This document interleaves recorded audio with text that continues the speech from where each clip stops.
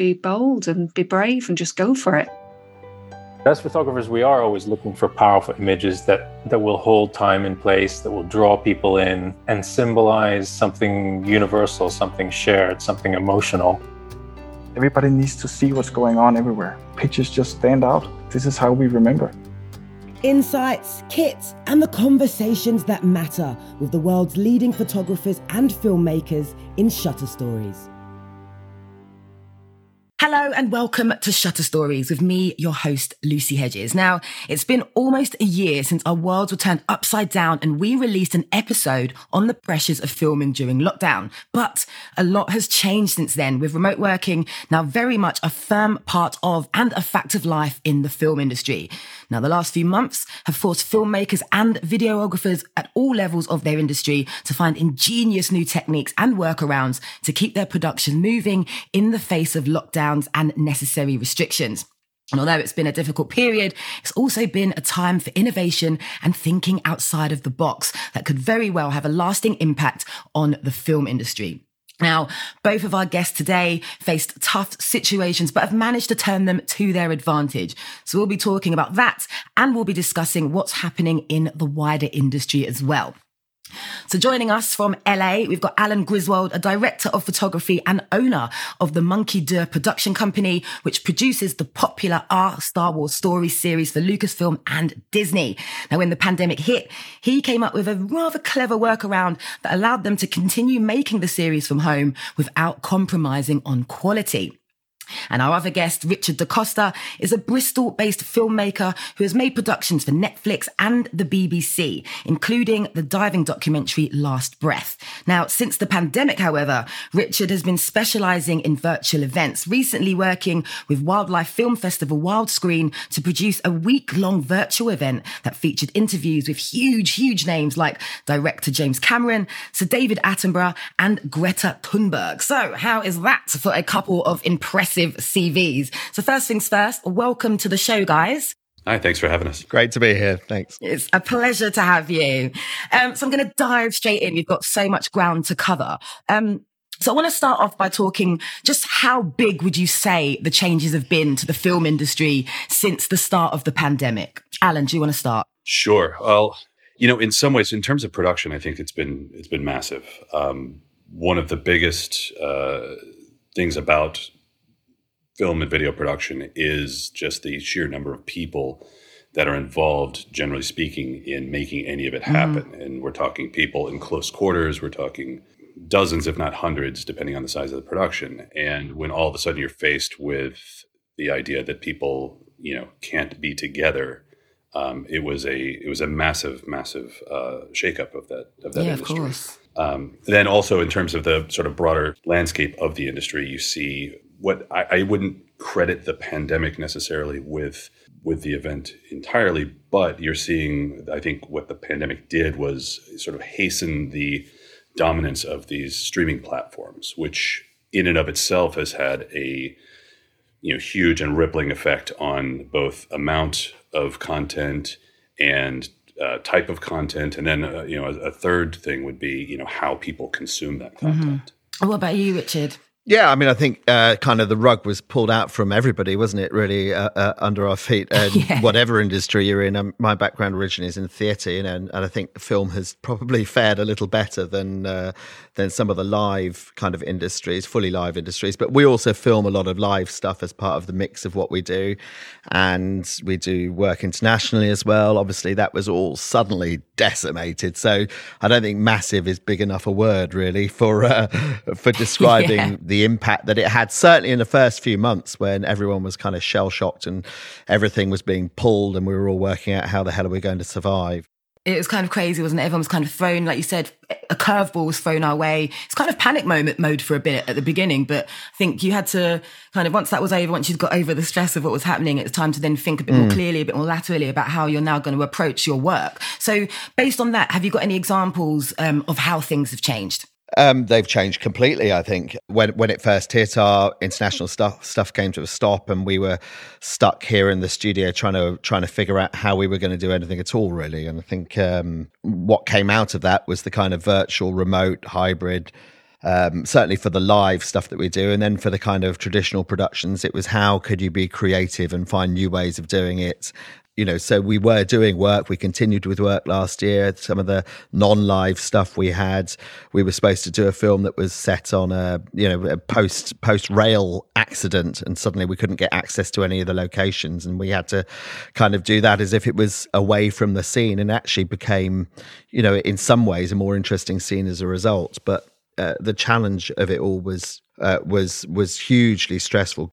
And then from the live production point of view, this, the fact that we're all sort of doing things through a screen now has meant that we are having completely different relationships. But yeah, absolutely. I think one of the mistakes that people made at the beginning was to try and replicate what was already there, whereas actually in some ways new forms have developed as a result, I think, and the audience experience has evolved along with it. Well, like you say, it's a completely new way of working, isn't it? So to kind of follow old models isn't really going to work. So you had to adapt and recalibrate in order to appease and meet the new audience expectations, I imagine. Yeah, absolutely. I think the adapting is a part of it. How do you work when people are in different spaces? I think that's the first question, isn't it? How do you actually get people together? And I think we've all become very used to it now. It's easy to forget how kind of strange that was when it first started. Certainly, a lot of people running events were thinking, is our event even possible? So yeah. I think certainly in the beginning, we were doing webinars and things for people, but they were all done in studio and just streamed live. Doing them down the line, it wasn't completely new, but I think for most of our customers, certainly it was a new thing to even consider. So now, almost, pretty much a year later, do you kind of look back and think, whoa, we have come a long way. We've achieved so much from how you were a year ago when you were not quite sure what was happening? Yeah, 100%. 100%. It's and the big questions now is, where is it going next, of course. So now I'd like to find out a bit more about both of your stories. Now, Alan, your company produces the fantastic Our Star Wars Story for Lucasfilm and Disney. So can you just tell us a little bit about the show before the pandemic, and then how you broached the show and everything that surrounded it after the pandemic? Sure. Our Star Wars Stories is one of my favorite projects that we work on. Yeah. Not only because of the content and the people we get to meet, but originally it was a road show. So it was a small crew, and it was always a big challenge to get as much production value as we did. But it was me, a camera assist, sound person, and another DP, John Litzio, that I work with. And we'd get in a van with a ton of gear and drive around from city to city, and sometimes fly from city to city to go to these people's houses. And we'd have one day to shoot these episodes. But it was a very sort of down and dirty production. We shot 3 or 4 cameras, had to shoot B-roll on the same day. It was an insane roadshow, and it was one of those really exciting things where everybody had multiple jobs to do, and then it just came to a grinding halt. We shot the first season. We shot, I think, 5 episodes. Yeah. And then the second season was slated for 12, and we finished our third of the in-person normal productions. I think I flew back to Los Angeles on March 4th, and yeah, we got the call. I don't know, less than a week later, that we were dead in the water. That must have been a pretty horrible day. It was, because everything else, that we had been working on was also put on hold. We do a lot of behind the scenes shooting for theatrical films and network TV shows as well, and all of that production just came to a complete halt. Oh my overnight. Gosh, yeah. So how quickly then did you regroup, get back together, and decide how you were going to then take things on forward from them? Sure. Well, it was a couple of months where we had just, at first it was, we're going to wait and see. We thought, maybe this will be over, in a month, a couple of weeks. Yeah, I think a lot of us did that, right?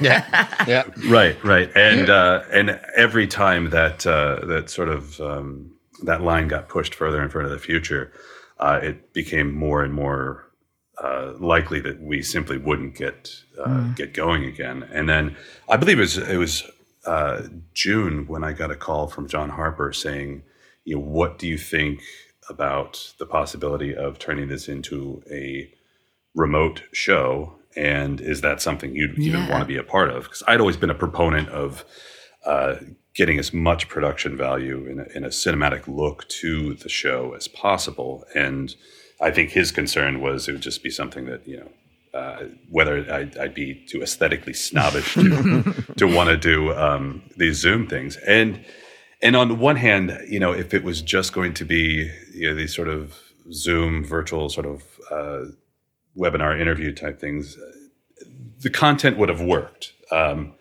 But the challenge was, how do we bring that, it's, again, like Richard was saying, to mimic what we had before and sort of fake it, I think was a direction we definitely wanted to avoid. We wanted to embrace the fact that this was something entirely new. Yeah. And that was the sort of impetus for developing the kits that we sent out and the workflow and the type of production we ended up with. Yeah. Well, we're going to talk about your kits later. I'm actually super intrigued to hear about that. So these changes that you made, how quickly were these implemented? Was it kind of a slow, gradual process, or did you kind of turn it around over a space of a week or something?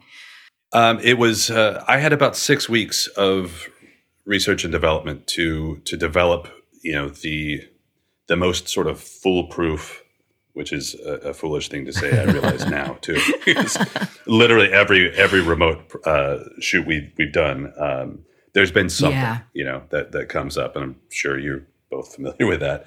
So I had about 6 weeks to put together, how we were going to actually pull this off, and a lot of it was testing, different gear, and then, to be honest, more than the gear, the computer, the cameras and whatnot was, how do we miniaturize it in such a way that we can ship these things as far afield as Malaysia, to get these things done.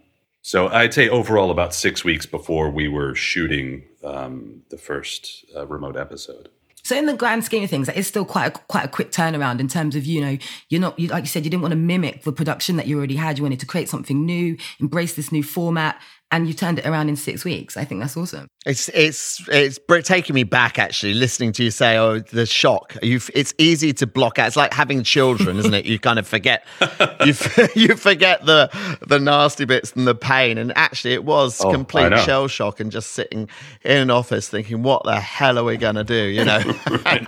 and how can we solve these kind of problems that we've never had before, where we can't even be in the same space, in the same room as each other. It was horrible. It was horrible. Yeah, we were also learning more and more about this this virus too. So, the idea of can anything we touch go to somebody? So yes, there was so many different things that really you just never thought of before. I mean, we washed our hands before, but we didn't sanitize our stands. Yeah, I know what you mean. I had a few bits of kit sent my way, and the guy's like, Lucy, just so you know, we've sanitized everything. It's not been touched. We've left it in a room for this long, and we're sending it your way. And I was kind of like, okay. But, this is what we needed to do. But especially at the beginning, it felt a bit silly, but obviously it was very necessary for everyone involved to be as safe as possible. But it's funny how we've now adapted to that, and it's now just quite normal. I did a shoot last week, and the guy was just, sanitizing the microphone. It's all just normal now. Right. So Richard, I want to move on to you and Wildscreen. So this is a wildlife film festival that took place this year entirely online, as did a lot of festivals. Can you tell us a bit about what you call hybrid filmmaking, and how you went about creating this virtual event? Yeah, of course. So there's different ways of looking at hybrid. There's hybrid on the production side, and then there's hybrid on the audience side. And I think 2021 is going to be all about hybrid on the audience side and how we bring audiences in some small way back to events. But hybrid from a production point of view can be anything from fully remote. Obviously it's not hybrid, but it's definitely part of this new format or form. to having some people in person, some people remote, or it can encompass pre-records that are broadcast as live or partial pre-records, and it's a whole kind of gamut of new ways of approaching things that can produce a live event that gives the audience an experience that that we aspire to make as engaging and immediate and interesting as possible. So it opens up possibilities, and it also has obstacles that you need to overcome. Yeah. So what are some of the benefits then of approaching production from a hybrid filmmaking point of view? Well, is it kind of efficiency, ease of use? Because I know if you're doing something completely live and remote, everyone's bum cheeks are probably clenched to the entire thing on edge, just in case something goes wrong. But I guess doing it this way, kind of, does it make it easier on your end? No, it's much, much harder, I think. I think because you have all the problems that you would have you've got all the problems of all the various types of production rolled into one, really. So there's a lot to go wrong. There's a lot of moving parts. And I think getting your head around that and working out how you exploit the benefits and mitigate the pitfalls, I think that's the real challenge to making it successful. Wildscreen, is a good example because it was a week-long event at a time when people didn't really know what hybrid was, or how things were going to work and whether it was going to be possible. So at the start of it, we'd been talking to Wildscreen because we'd done filming with them on previous occasions about the event, and then it all went very quiet whilst we were trying to work out and continue with some of the work we were doing, and they went quiet where they thought, how is this all going to, is this even going to happen? And the kind of decisions were made that we would do quite a lot of pre-recorded content, and that we would have a mix of live and pre-recorded content. We would sort of discuss locations, and we're based on a big old Dutch barge in the harbour in Bristol, and in the end we thought, well, we'll keep it all here. We'll have a live presenter for the week, which was a really critical factor to making it feel immediate and being a conduit between the audience and the content. And we'll bring people here when we can, which as we've already touched on, was very strange at that time. What can you touch? Where can you be? All that sort of stuff to get your head round. And from a benefits point of view, I mean, there were massive benefits in access to contributors.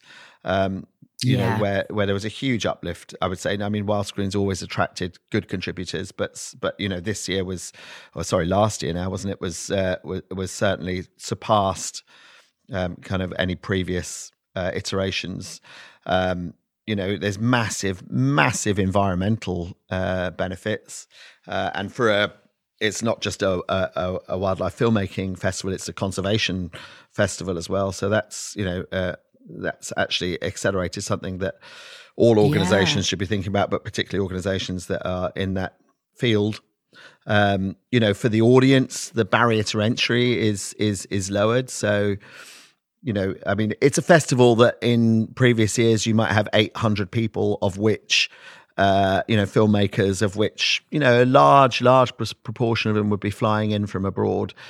Last year we had over 2,500 people. It's a big decision if you're going to come from Alaska or Los Angeles or India or wherever, to come here. That's a big commitment. But to be able to get access to that content for the price of a day ticket, was a massive lowering of the barrier to entry. Yeah, absolutely. So some fantastic things that came out of it, and great that they sort of set their sights high in terms of the production values.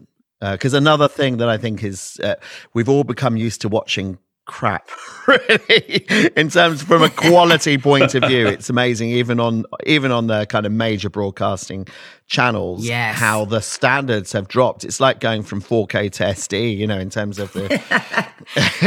we have become very forgiving, haven't we? Yeah, we have. And, a content may be king, but, it's got to be good, hasn't it? You've got yes. And I think, that's why I really admired that, you sending out these kits, for example, because you obviously have a huge...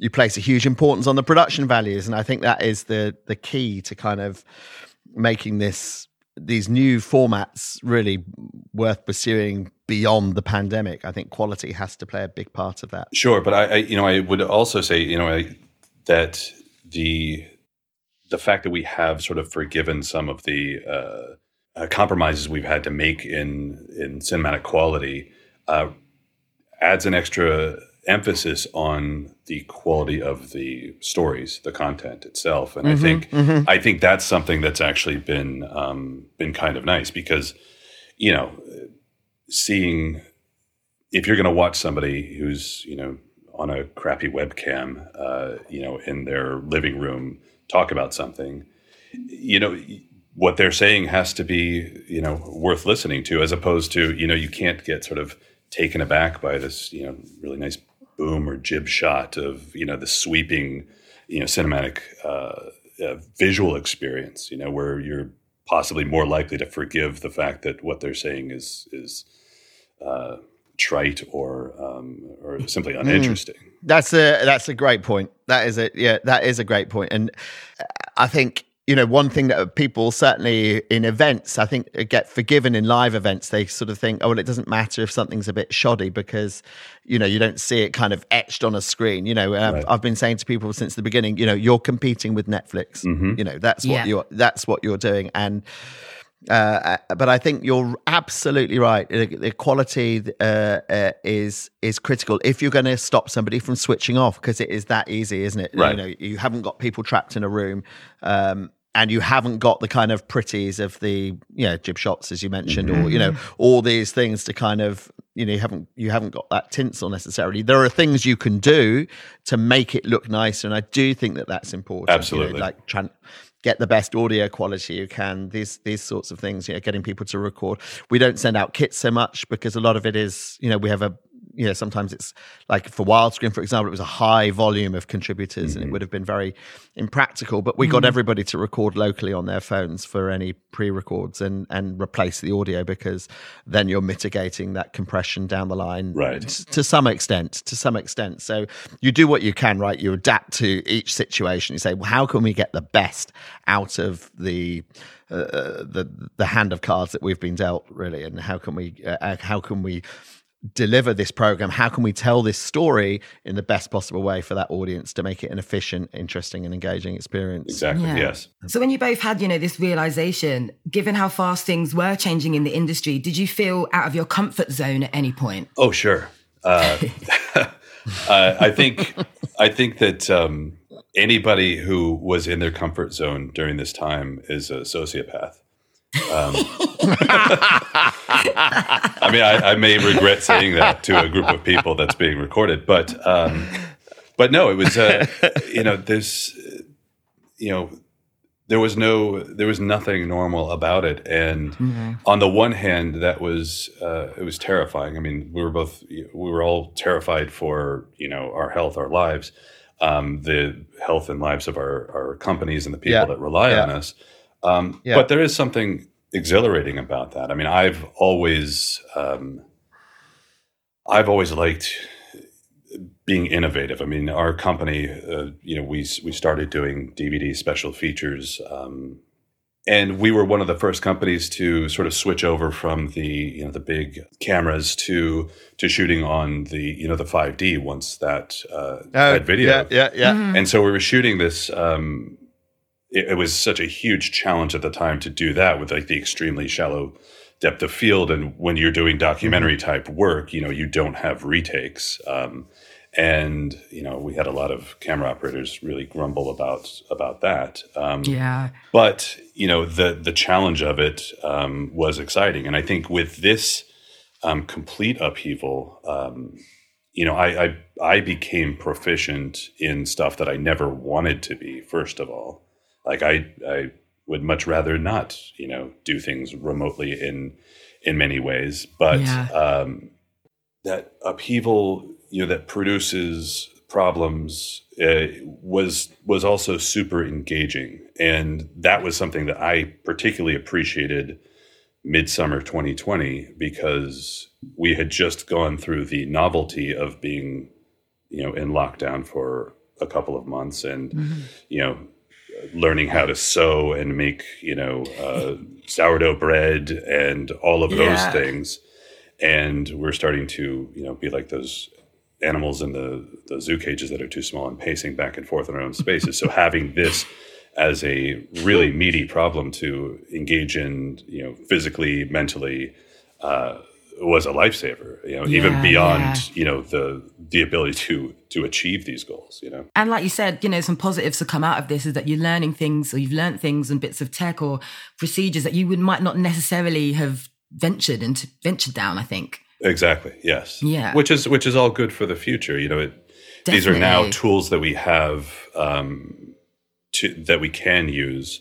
Oftentimes when we do, our company also does documentary work, which we self-finance. So if all of a sudden there's, someone in another country or where travel costs are prohibitive, we have the ability to send a kit there and talk them through setting it up and remotely record somebody that, not only does that have a financial benefit, but, like Richard was talking about too, there's also the environmental issues of not, being on the road or flying everywhere. So yeah.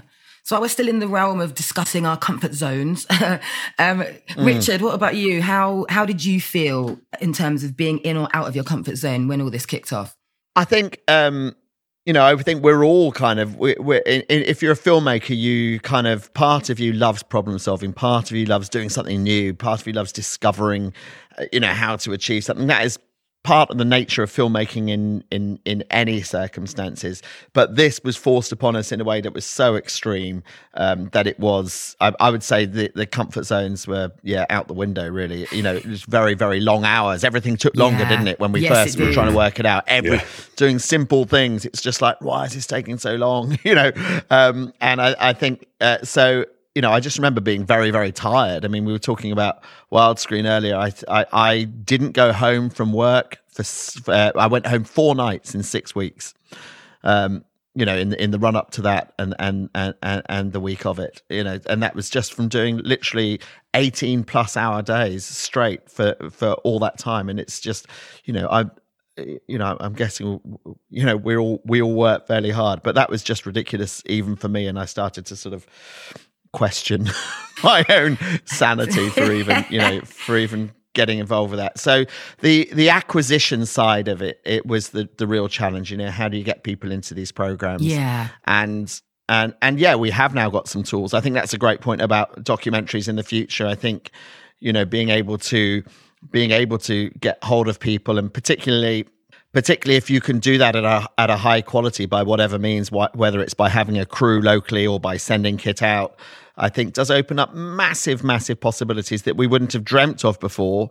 And I think going forwards, the question won't be, shall we do it remotely? It might be, in certain circumstances, why would you do this in person? I think I think it has come that far and will go that far. And if you can find solutions to getting the production values high as well, and you've got great content, then I think we could see some really, really phenomenal stuff being made that wouldn't have otherwise been made were it not for the situation we've all found ourselves in. Definitely. So Alan, we discussed that you've gone from roadshow to virtual show. So I want to know, was it more or less expensive making our Star Wars story with the new method? And what exactly did it entail, so kit-wise and the time involved? Well, from a production standpoint, it was, I think it was actually quite a bit less expensive. I mean, when you have a roadshow, unfortunately, there's a lot that you're spending that doesn't end up on the screen. Yeah. There's the plane tickets or, hotel rooms and all that stuff.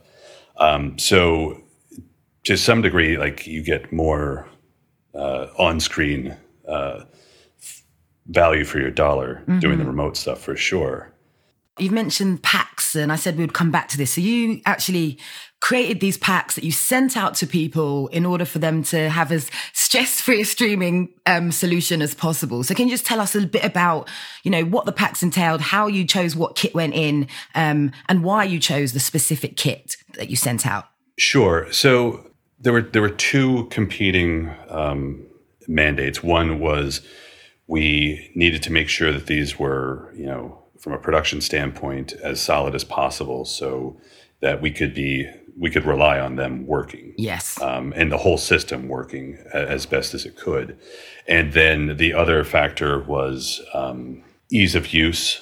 One of the biggest things is I needed as much control over the camera remotely as possible. Yes. And ultimately it was the EOS utility that which I had used for tethered shooting for stills before. They gave me that kind of control. So then basically I sort of worked back from, okay, this is what's going to be in the room with somebody. Yeah. And how do I, rather than sort of approach it as, what's the right gear to do this? It's, you put the gear in the room and say, okay, how do I replace myself? Yeah. Because I'm the one who can't be there. Anything else can get there.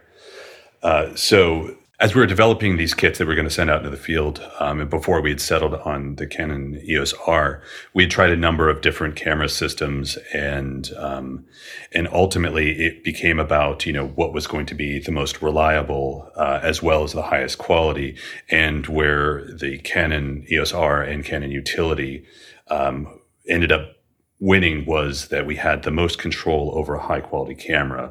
The other camera systems that we tested, either the menu systems were too complex or the software interface didn't give me the amount of control over the camera settings as I felt I needed, to operate remotely in the field. I guess it's just one less thing to worry about as well when you're au fait with the kit and you know what you're doing with the software. It's just one less thing to tick off your list. Exactly. Yeah. And you have to, going into this, coming up with, okay, this is what I want to use and this is what's going to work, was relatively easy.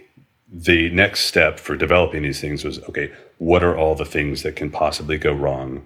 And how can I fix these things remotely? Or how can I adjust the kit or the package that's going out in such a way to minimize the chances of that happening? And that's where you get into compromises. It would have been great to send out, 2 laptops, 2 EOS Rs, 2 sets of everything. Yeah. But it becomes prohibitive. And ultimately what we ended up with was a fairly simple setup. The EOS R plugged into a laptop. We had these remote phosphor, 1-foot lights that BB&S makes, which were daylight balanced. So I knew exactly what what color the light was going to be wherever these things were. Mm-hmm. And to up the quality, we sent out the Atomos Ninja V recorders to get the 10-bit color space from the recording. And so anything that we added to the package added to the complexity of setup and the number of things that could possibly go wrong, and so it was a very delicate balance of what you add, and you had to really think about, what is the time, effort, and unpredictability cost that this is adding into the whole mix. Absolutely. So once you've got this kit together, these awesome kit bags, and you send it to, people getting involved and participants, what was it like then dealing with that side of things? Because I imagine I'm assuming that not everyone is as au fait with the tech as you were. Was it easy to get them set up? Were there big obstacles? Tell me a bit about that. Sure. That was one of the biggest challenges, is not being there to set stuff up or to be there to, when something's not working. I mean, that's one of the things you do on set, something, make sure all the cables are plugged in. So what we would do is we'd send these kits out, and then the day before the interview, I'd schedule time with the subjects that, that we'd sit there and set things up. And like you said, there were some people who, had a lot of technical background. One of our guests on the show actually pilots the Mars rover, for NASA. Wow. And yet at the same time, that's a different set of skills than, setting up an interview using cameras and lighting. So, and then other people had literally no experience with it. So the setup time ranged from, 45 minutes to 2 hours. And what I'd do is the day before I had a duplicate kit in my office. I'd set up a Zoom meeting with the person. I'd have 2 cameras set up so that I literally build the kit with them. So we'd be pulling the exact same piece of equipment out of the kit, and I'd show them how to put it together. And what was good about that is I actually not only witnessed how they were putting it together and was able to show them, but it also established a rapport with the subject, and I think in many ways put them more at ease. And there was a big sense of accomplishment too. Like when people actually set this thing up themselves, regardless of how much I'm walking them through it. Ultimately, in the end, they have been part of a camera crew, and I think for most of them, it was even a fun process. You're a brave man. You're a brave man.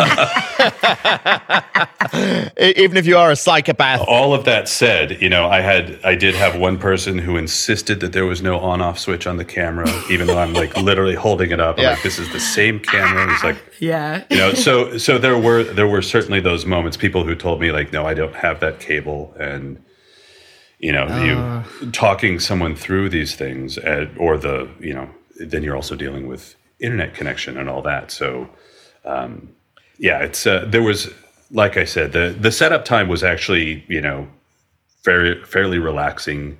And I got to the point, after a dozen of these where, I could have done it with my eyes closed. Yeah, I bet.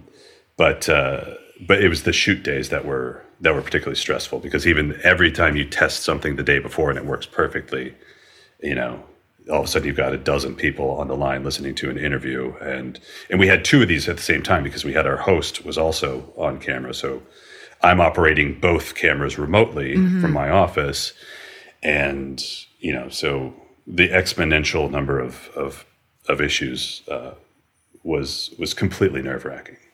Yeah, you've got to have the buy-in of the contributor, right, as well, because if you rely on them having the same hopes for the kind of level that you're trying to reach as you. So you've got to get them on board with that, because people have got used to doing stuff on Zoom. So it's like, for sure. Well, why can't we just do this on Zoom? Right. Yeah. And without appreciating the production value. Yeah. Oh, and one of the biggest challenges I found throughout the entire process, and I don't think I ever got any better at this, was when you're mirrored on these things and you tell someone to move it to the left or pan left right, or right. It's the opposit. And never got any better. It is. That still and different setups vary as well. So So when you first started doing these remote recordings, were there any creases you needed to iron out, or did you practiced, you had your fail-safe methods in place, contingency plans? Yeah. Did you have to iron anything out? Yeah, we had one test before we. Yeah. I had done a bunch of tests, in the office, which is a very controlled environment. But we literally had one test before we did the first one, and the test went well. There was a couple things we tweaked, in terms of setup. And then the very first episode we shot went flawlessly. And we thought, this is it, we've got it. And then everyone after that is where the issues popped up. So we did get a little, I think we probably all got a little cocky about, how well the first one easy went. To do though, so easy to do, especially with all the work that you'd put into it and the thought process. Yeah.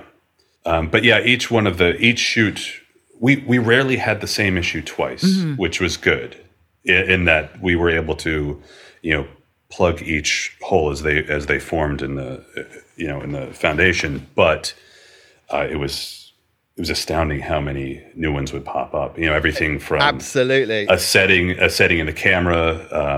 That's the one thing that EOS Utility was not able to do, is you can't switch from movie to still to movie mode. So if someone accidentally switched those modes, you had to talk them through the menus on that. But then you're also dealing with internet connections, internet speeds, and all that. So which is why recording locally was huge. So you don't have the choppiness, because like Malaysia was sort of a nightmare for the internet connectivity aspect of it. But you're so right. Just the amazing. It's just what you said. Just it's brought flashbacks really of when you say it's amazing how many different things can, how many holes there are to plug and how everyone's different, and. Just one of the first things we did was with some rally drivers from the 80s. We did a series with them as remote contributors. So these are all old guys, and who some of whom barely were kind of au fait with computers, let alone sort of making a remote program. And and you suddenly realize, what's this problem with the audio? Oh, okay, you've got a hearing aid. All right, okay. Oh my gosh, yeah. And the technical challenge has been like nothing I've seen before, I think, and I think doing it with the remote camera control, I think is both brilliant and insane, because getting someone to operate a webcam, and to just get to a position where it looks decent is a good thing. And although you've got the capability with your setup to get something cinematic and beautiful, the kind of potential pitfalls are huge. They are. And I guess it's quite frustrating as well when you think like you said, plugged all the holes and you think we've maybe nailed all the issues, and then something else just comes along and you're like, something else, something new. Yeah. And sometimes there's just a ghost in the machine where everything is correct, but somehow isn't working. And those are the ones that kind of haunt you.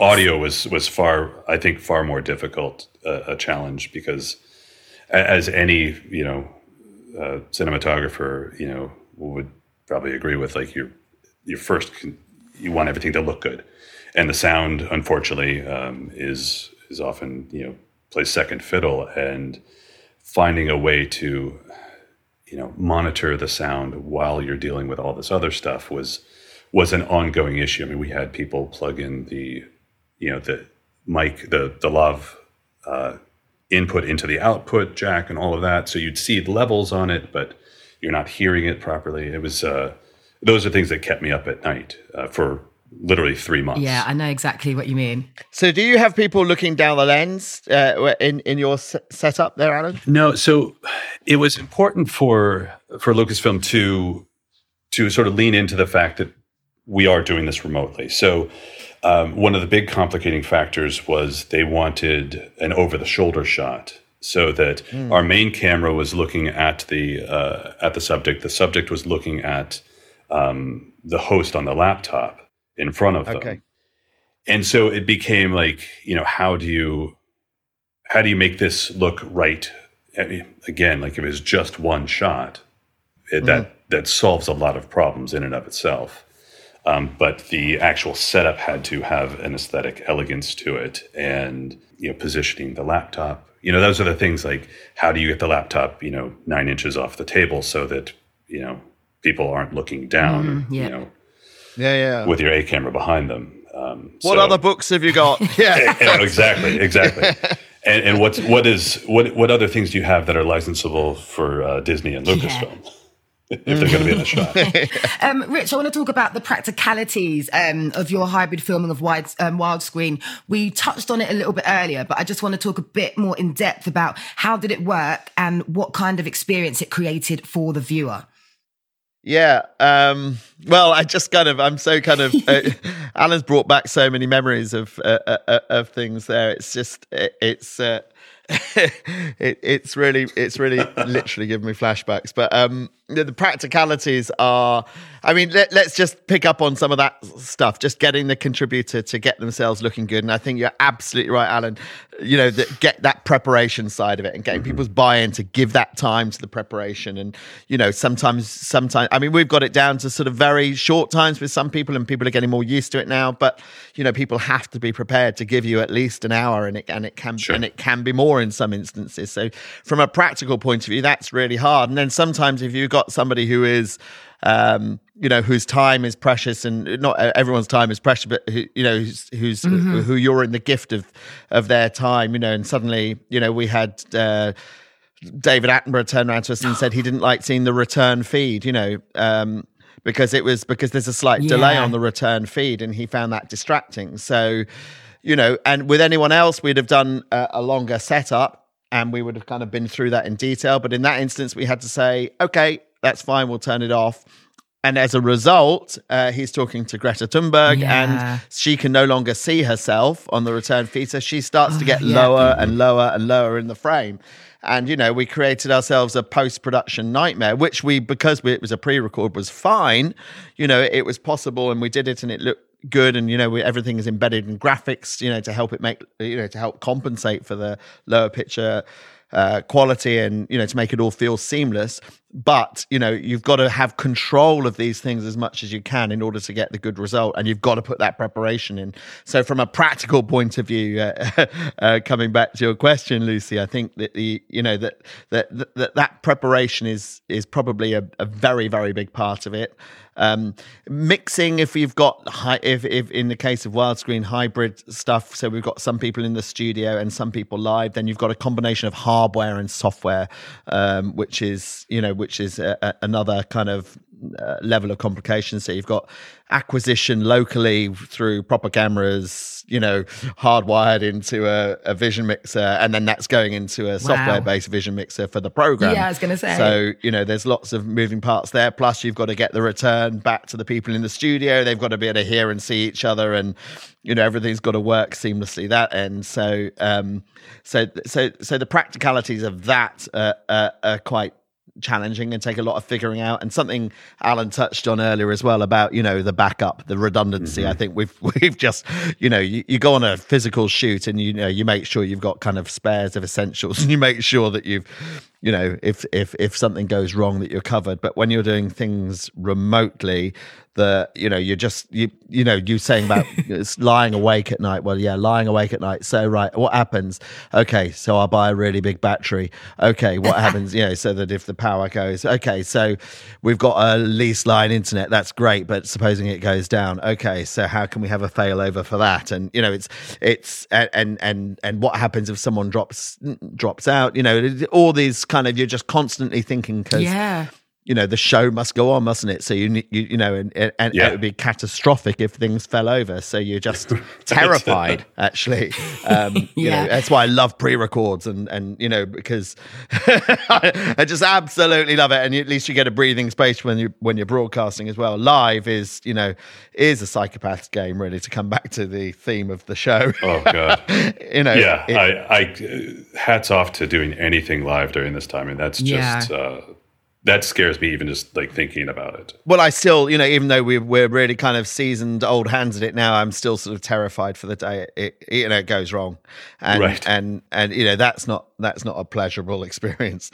And I think things will get better. Things will, the technology will evolve, and it would be great to see new developments. I was interested, you were doing off camera, and we've done quite a lot of remote off camera stuff where maybe the director isn't present. I think that stuff will continue as well. But I'd love to see a manufacturer bring out something, where you've got a screen and a screen with a lens immediately behind it. So we rely a lot on auto cues and iDirects and things like that. But to have something that's more consumer level, where you could have that face-to-face connection, when you talk to someone. I think that's one of the big things. We've all got used to having relationships over a screen, but it's impossible to look at the person you're talking to and look at the camera unless you have a device to do that. So I'd love to see that come into play as something that's more kind of mainstream and easy to get out to people, because talking people through a simple bit of kit is hard.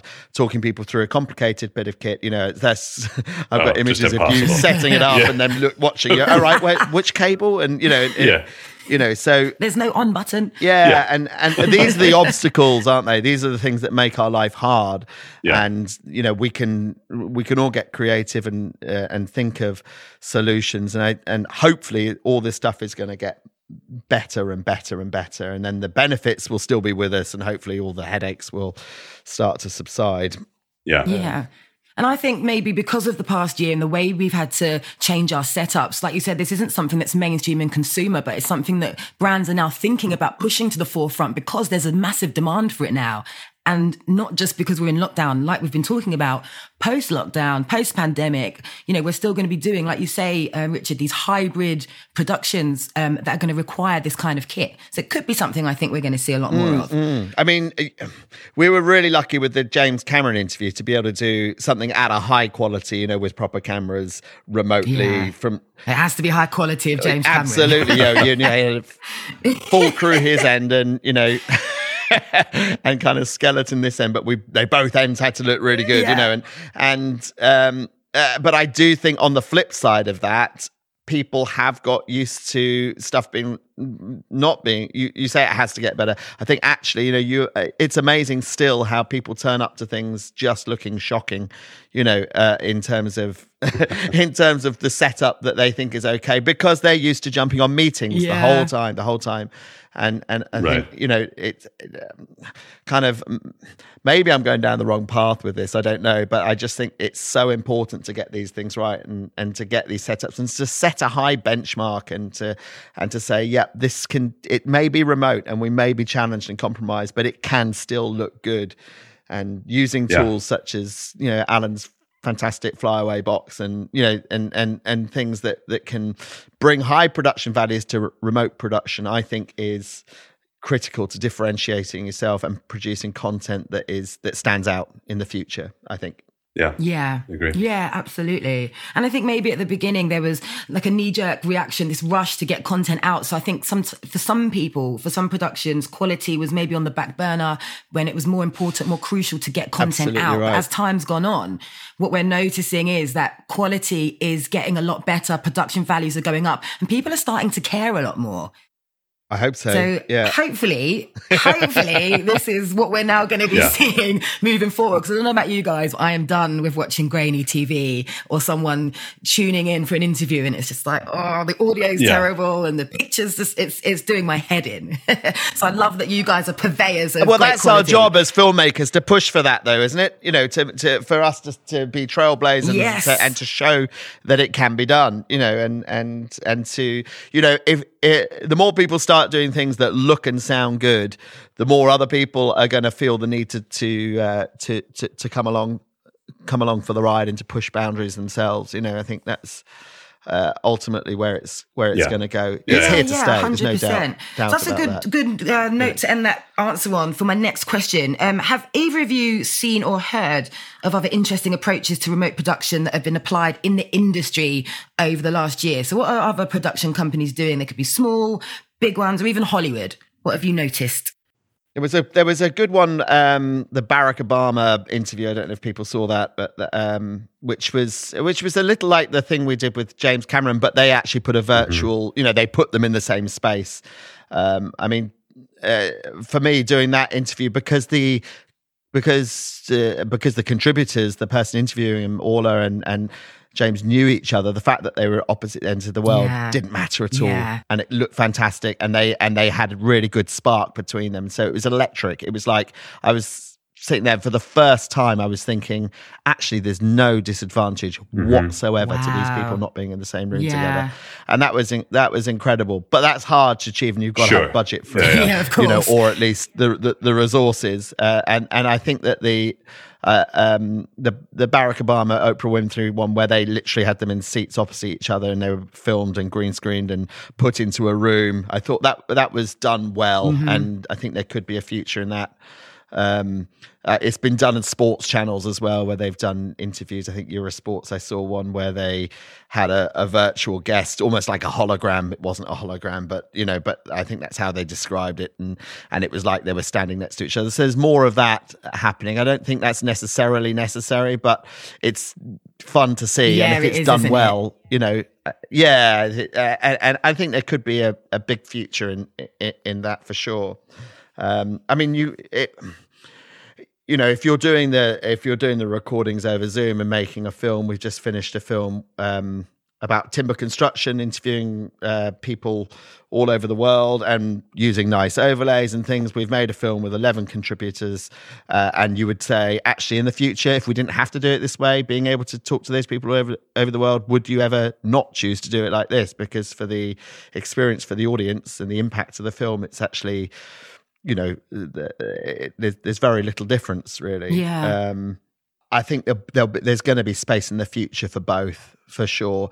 I've also done a lot of stuff where the director doesn't need to be there, The relationship is one of the big questions. I think that's why I'm obsessed with this kind of looking down the lens thing, because, I think one of the things, if we're making a documentary, and Alan, you make documentary as well, and the relationship with the contributor is one of the biggest factors that drives out the content that is going to, that is going to create the magic or whatever. It's all down to that, and that's very difficult to replicate across an internet line.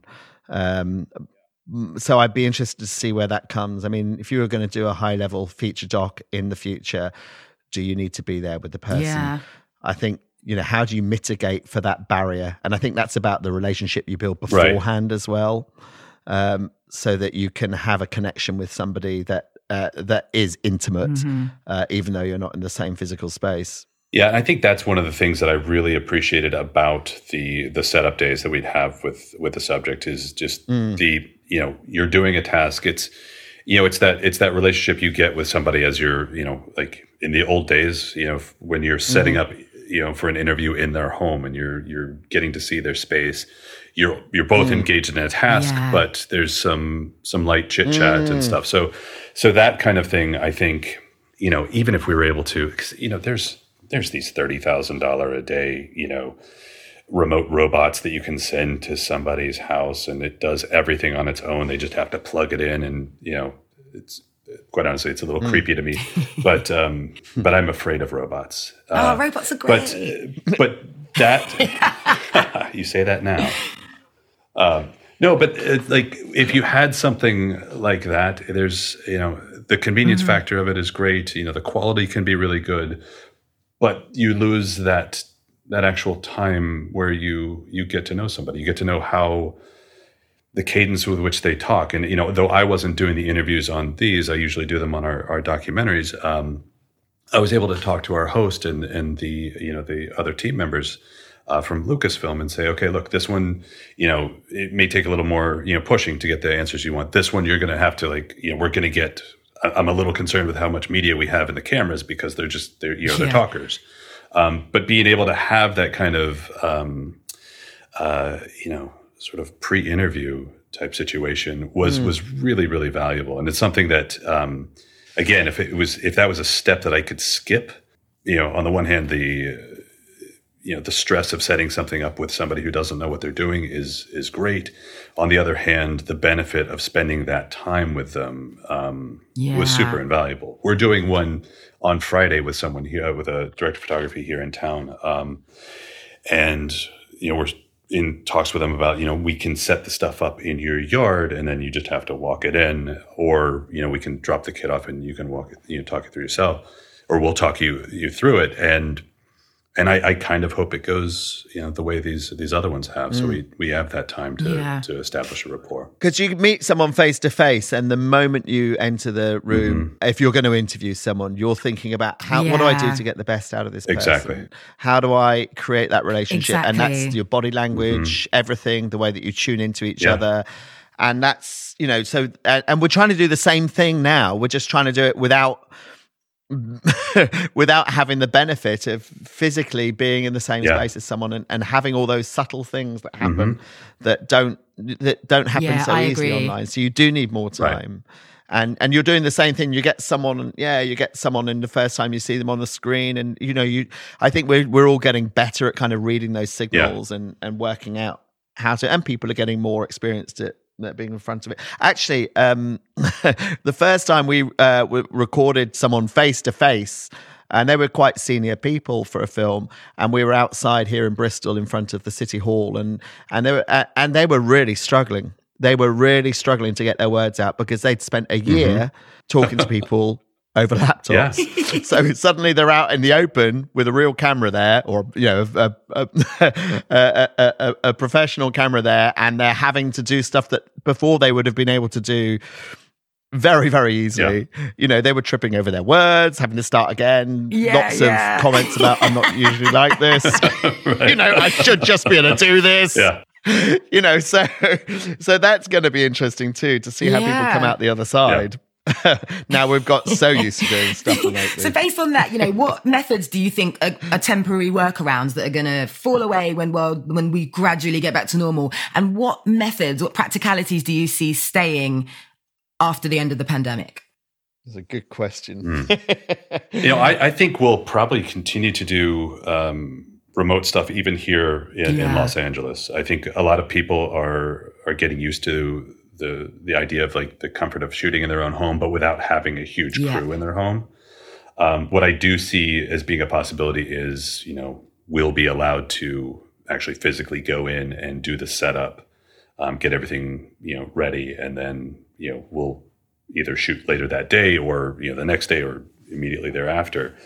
But you know, basically skipping their involvement or intimate involvement in the setup process, I see happening. But then also I do think that, you know, this is, again, going back to budgets. I mean, even with our big studio clients, you know, budget's always an issue. And the ability to, you know, work with someone's schedule who, you know, filmmakers are all over the place at all given times, and being able to send something out and getting them, you know, on camera, it's a great tool to have. Yeah. And also, like, you know, having the clients, you know, sort of remoted in on interviews when, you know, which is, I have mixed feelings about sometimes. And that was the other thing. I think one of the most stressful things too is like, while I'm frantically, you know, working through one of these technical issues, I've got 6 people from Lucasfilm who probably were all sitting there going like, boy, this guy was supposed to be good. And like, we're just, you know, this is like, it's been 15 minutes and, you know, he just keeps telling us just to hang in there because, you know, he's got it under control. And, you know, hopefully they understood that there, you know, were challenges, but they don't, again, when you're on set with a group of people, they see, you know, what you're doing to fix things if there's an issue. And, you know, you don't have, you have the worst part of that audience when it's just absolutely. remote. I was doing some recording earlier and we had to switch cameras because the camera was cutting the feed out for whatever reason. I don't know why. Tech just decided to screw me today. Right. And they couldn't see what I was doing. And I just had to keep narrating because I thought, this is weird. All they can hear is me just, you know, beavering away in the background, and I just had to kind of narrate what I was doing because it was a bit weird. It got to about over 10 minutes and I thought, oh God, I'm not ready. I'm still fixing wires. So I feel your pain. I know exactly what you mean about that. Yeah, trying to get out of this with any dignity is, you know, is a challenge and a success if you I'm a big fan of small crews, though. You know, I think that you know that having time and less people. I think sometimes, you know, you can, and some of the tech is so good these days. There's so many things that can help us make a shoot easier, and lights are so much easier than they used to be. And, you know, it's been going this way anyway. And I think in some ways it's like, you know, raising the question, do we need to have, you know, 20 people here? I think is not a bad question to ask, really. For sure. I think you're right in that, it was going smaller that the way better anyway, for me. but I think this has just fast tracked it. And like you say, it's put a real spotlight on is all these heads in the room necessary? Too many cooks in the kitchen, you know, that kind of thing. And I've certainly been on loads of shoots where I've just seen, it's like, why are there so many people in the room? You know?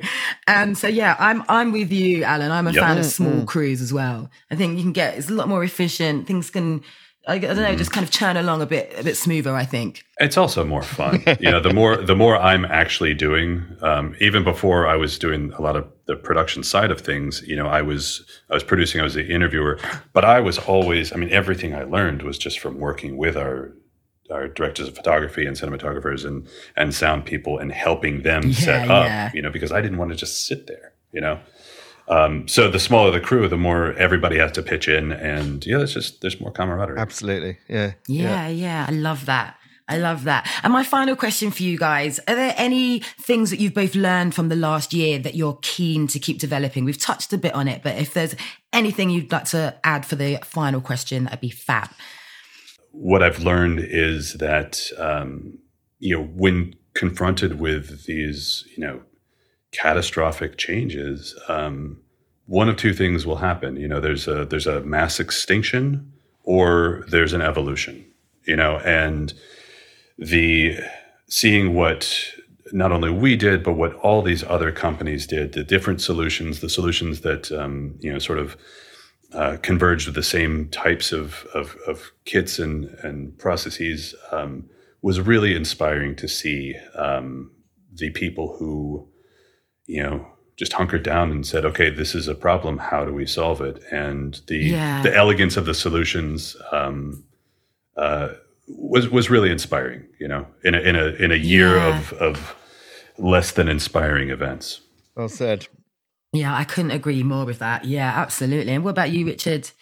Anything you've learned from the last year that you want to keep developing? Yeah, I think there's probably two sides to that for me. I think the first thing is I've come to realize we're working a lot more in the kind of environment, climate change, conservation space than we have done previously. It's always been of interest, and it's always been important to us. But I've realized how much happier I am working very hard when I'm doing something that I really care about and enjoy. And I think the whole remote production side of it, take Wildscreen, for example.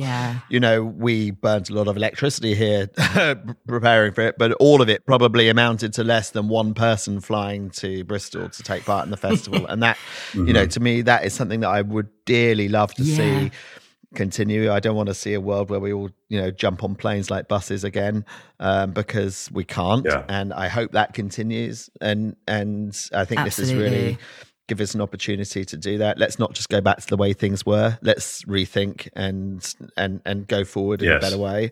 And the second part of it, I think for me is, just to keep exploring the tech. I'd really like to kind of push the high end. It's really interesting listening to Alan to try and push the high end stuff when you've got the opportunity to. I'd like to sort of do some nice high quality remote contributor interviews in some documentary content that would, that you can be proud of, and to achieve the sorts of things that you could achieve face to face. Doing that remotely, I think would be a lovely challenge to kind of really kind of grapple with. We're also experimenting with other technologies, wireless cameras, and and things for future for events production, for fast setup and being nimble, and just being able to respond to whatever the world throws at us. As we've all learnt, stuff can come when you don't expect it, and you kind of respond, survive or die, basically. Yeah, definitely. Without putting too fine a point on it. Yeah.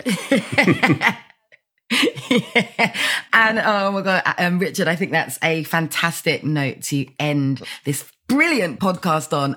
Alan, Richard, I want to thank you so much for sharing your not only incredible stories, really inspiring stories as well. I love how you've come out of the pandemic winning. It might not have felt that way at the beginning, but now almost a year later, you're feeling confident and everything's going super well. And I love that you're purveyors of high quality remote setups as well. More of that. I definitely want to see more of that. And to you out there, thank you so much for listening. If you're interested in finding out more about this fascinating subject, why not check out our episodes on live streaming with Clive Booth and Filmmaking in Lockdown. Both are available in the Shutter Stories feed.